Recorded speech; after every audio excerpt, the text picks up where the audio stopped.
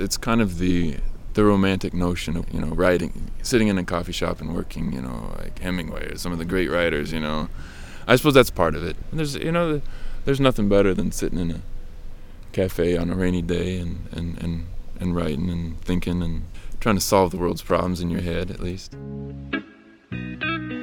So my name is Will Hutchins, and I write the blog called Caffeinated PDX. I talk about coffee all the time in Portland. Okay, so you can kind of describe it in waves. The first wave of coffee was, especially like in the 50s, when everybody was drinking Folgers and vacuum-packed, pre-ground, pre-made, stuff that was, it would give you a caffeine boost. Starbucks really kind of revolutionized that. They blew up and educated people about what coffee could be. They had a lot of syrups and flavors and stuff, but they kind of brought some of that artistry and made it well known, so that really opened up the industry for what we call the third wave, which is the specialty roasting industry, specialty coffee. They are concerned about the origins of coffee and creating some kind of connection or knowledge between their coffee drinkers, their customers, and the producers who make it.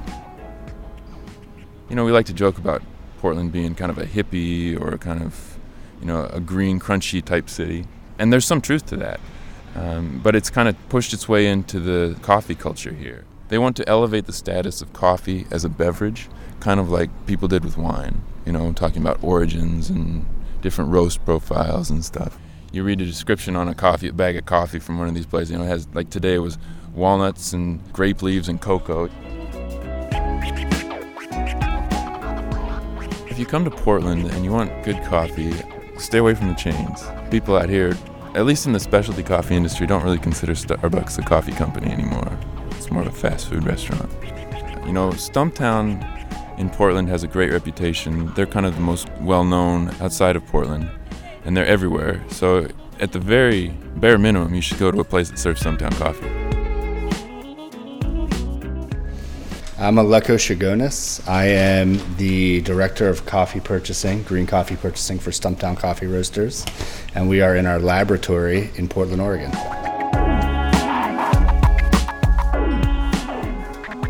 I know that we can get outrageous at times with our descriptions, but it's always funny when you see someone come in and say, or not funny, it's great. Say, I really tasted that Cherry Jolly Rancher and that Mordikoff last year. It was amazing, or we use peaches and cream for this one coffee all the time, and it's there. It's very much there, yeah.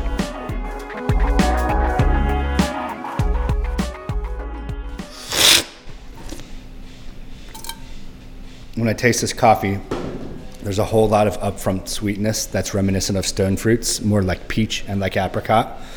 The middle portion of that flavor profile is very creamy and tea-like, black tea-like, almost like Assam tea. You have just a hint of astringency that dissipates pretty quickly, and then there's some sweetness, that creaminess, that fresh cream flavor, and the caramel note carry over through the finish as well.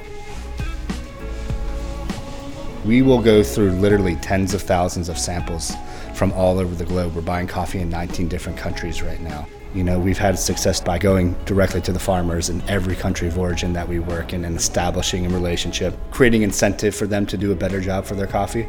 We want people to understand exactly what happens in that supply chain and who's touching their coffee before it gets here. And that's a concept that Portland's just feverish about.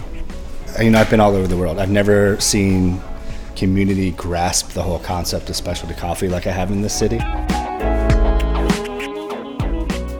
I love the physical coffee itself and the idea of experiencing new tastes and having that sort of potential, new discoveries. I've always got my mind on the next origin that we're not working in yet to what, where's the next great coffee going to come from?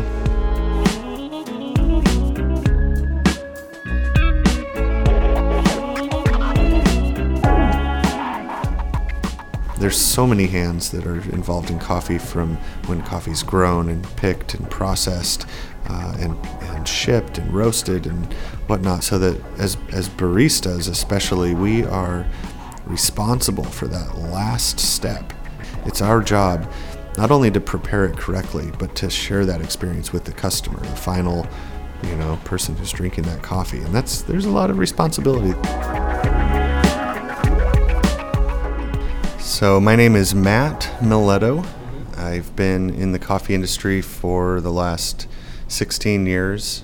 The last 10 years focusing on consulting and training as the vice president of the American Barista and Coffee School and a co-owner at Water Avenue Coffee here in Portland.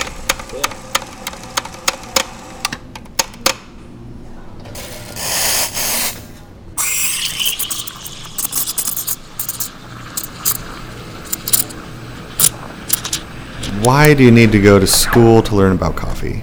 15 years ago, you could put up your neon espresso sign in the window and, serve your to-go lattes and probably do okay. But nowadays, you have to do every single thing right to succeed, especially in a place like Portland where there's a coffee shop every block and there's a micro roaster every 6 blocks. And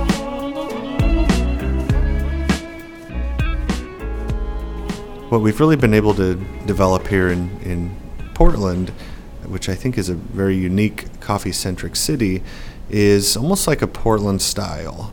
Exquisite dedication in the roasting aspect, so understanding coffees, not trying to over-roast or create, a profile of the past, but really trying to roast every coffee at its best. Being the Northwest, we've learned a lot from some of the shops in Seattle. Portland's always kind of a hotbed of creative, young entrepreneurs. We're always trying to push each other, push ourselves, and people really like to be involved in a community and a culture that we have here in Portland.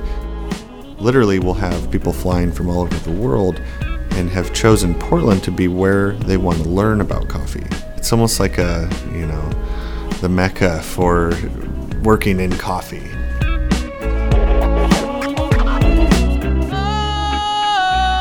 Sometimes I get a good feeling, yeah.